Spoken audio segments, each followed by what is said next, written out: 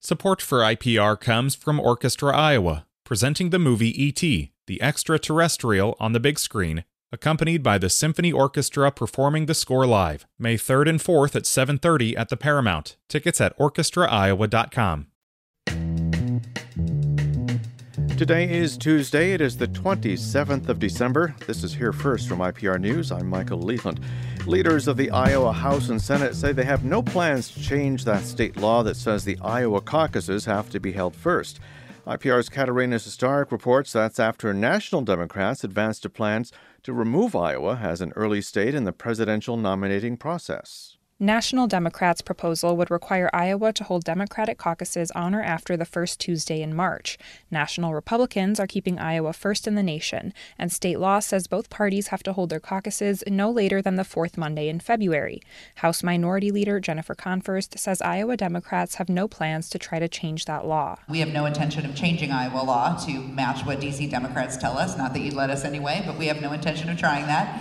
And we intend to keep fighting and to see what the real teeth will be in terms of not going first. GOP leaders say they don't see a reason to consider changing the law around the caucuses at this point in time.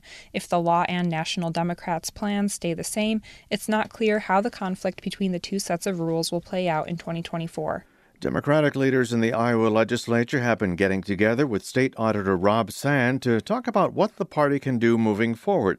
Sand was the only Democrat to win a statewide race in an otherwise disappointing 2022 election for the party. I think that a lot of people appreciate that I have just a different approach to politics. We're in a place where it seems like a lot of people want to divide us from each other. They want us to look at each other and think that we're enemies, and I take the opposite approach. House Minority Leader Jennifer Confirst says Democrats have to talk about what they would do differently. She says most Iowans are tired of divisive politics.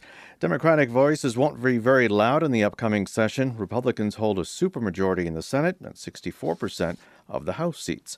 Water utilities in the Des Moines area are wrapping up talks on a plan to create a combined drinking water system for the whole metro. IPR's Grant Gerlach reports a final proposal is expected early in the new year. Communities in the Des Moines area already get their drinking water from the Des Moines Waterworks, but some suburbs like West Des Moines also have their own operations. If a city joins the Central Iowa Waterworks, all of their water sources would become part of the same system, and they would have a vote on setting the wholesale price of drinking water. Des Moines Waterworks CEO Ted Corrigan says they would also have a voice in dealing with issues like drought, development, and water quality. So it would be a more inclusive regional approach to all of those questions rather than more of a Des Moines-centric approach with wholesale customers. Corrigan says a final draft of the plan is likely to come out in early 2023, and then city councils and waterworks in Des Moines and the surrounding area will vote on whether to join. Studies find nearly 75% of crashes in Iowa happen in less than 2 inches of snow. Researchers at the University of Iowa are looking into ideal commute times. Professor John Davis in the UI Department of Occupational and Environmental Health says the best thing on snowy days is to work from home. And if you can't, you'll be safer if you can leave home a little later. If you delay your commute into work, you're really increasing your safe drive. It's a lot less hazardous. Even waiting 30 minutes or an hour to go into work, and for those who can work remotely, you can completely remove that risk. It only takes a small amount of snow to make that drive more hazardous. UI research found workplaces that adopt flexible work policies will empower workers to avoid hazardous driving conditions. No chance of snow in our immediate future. In fact, we are heading into a warm-up over the next few days. Temperatures could reach 50 degrees by Thursday. It's Here First from IPR News. I'm Michael Leland.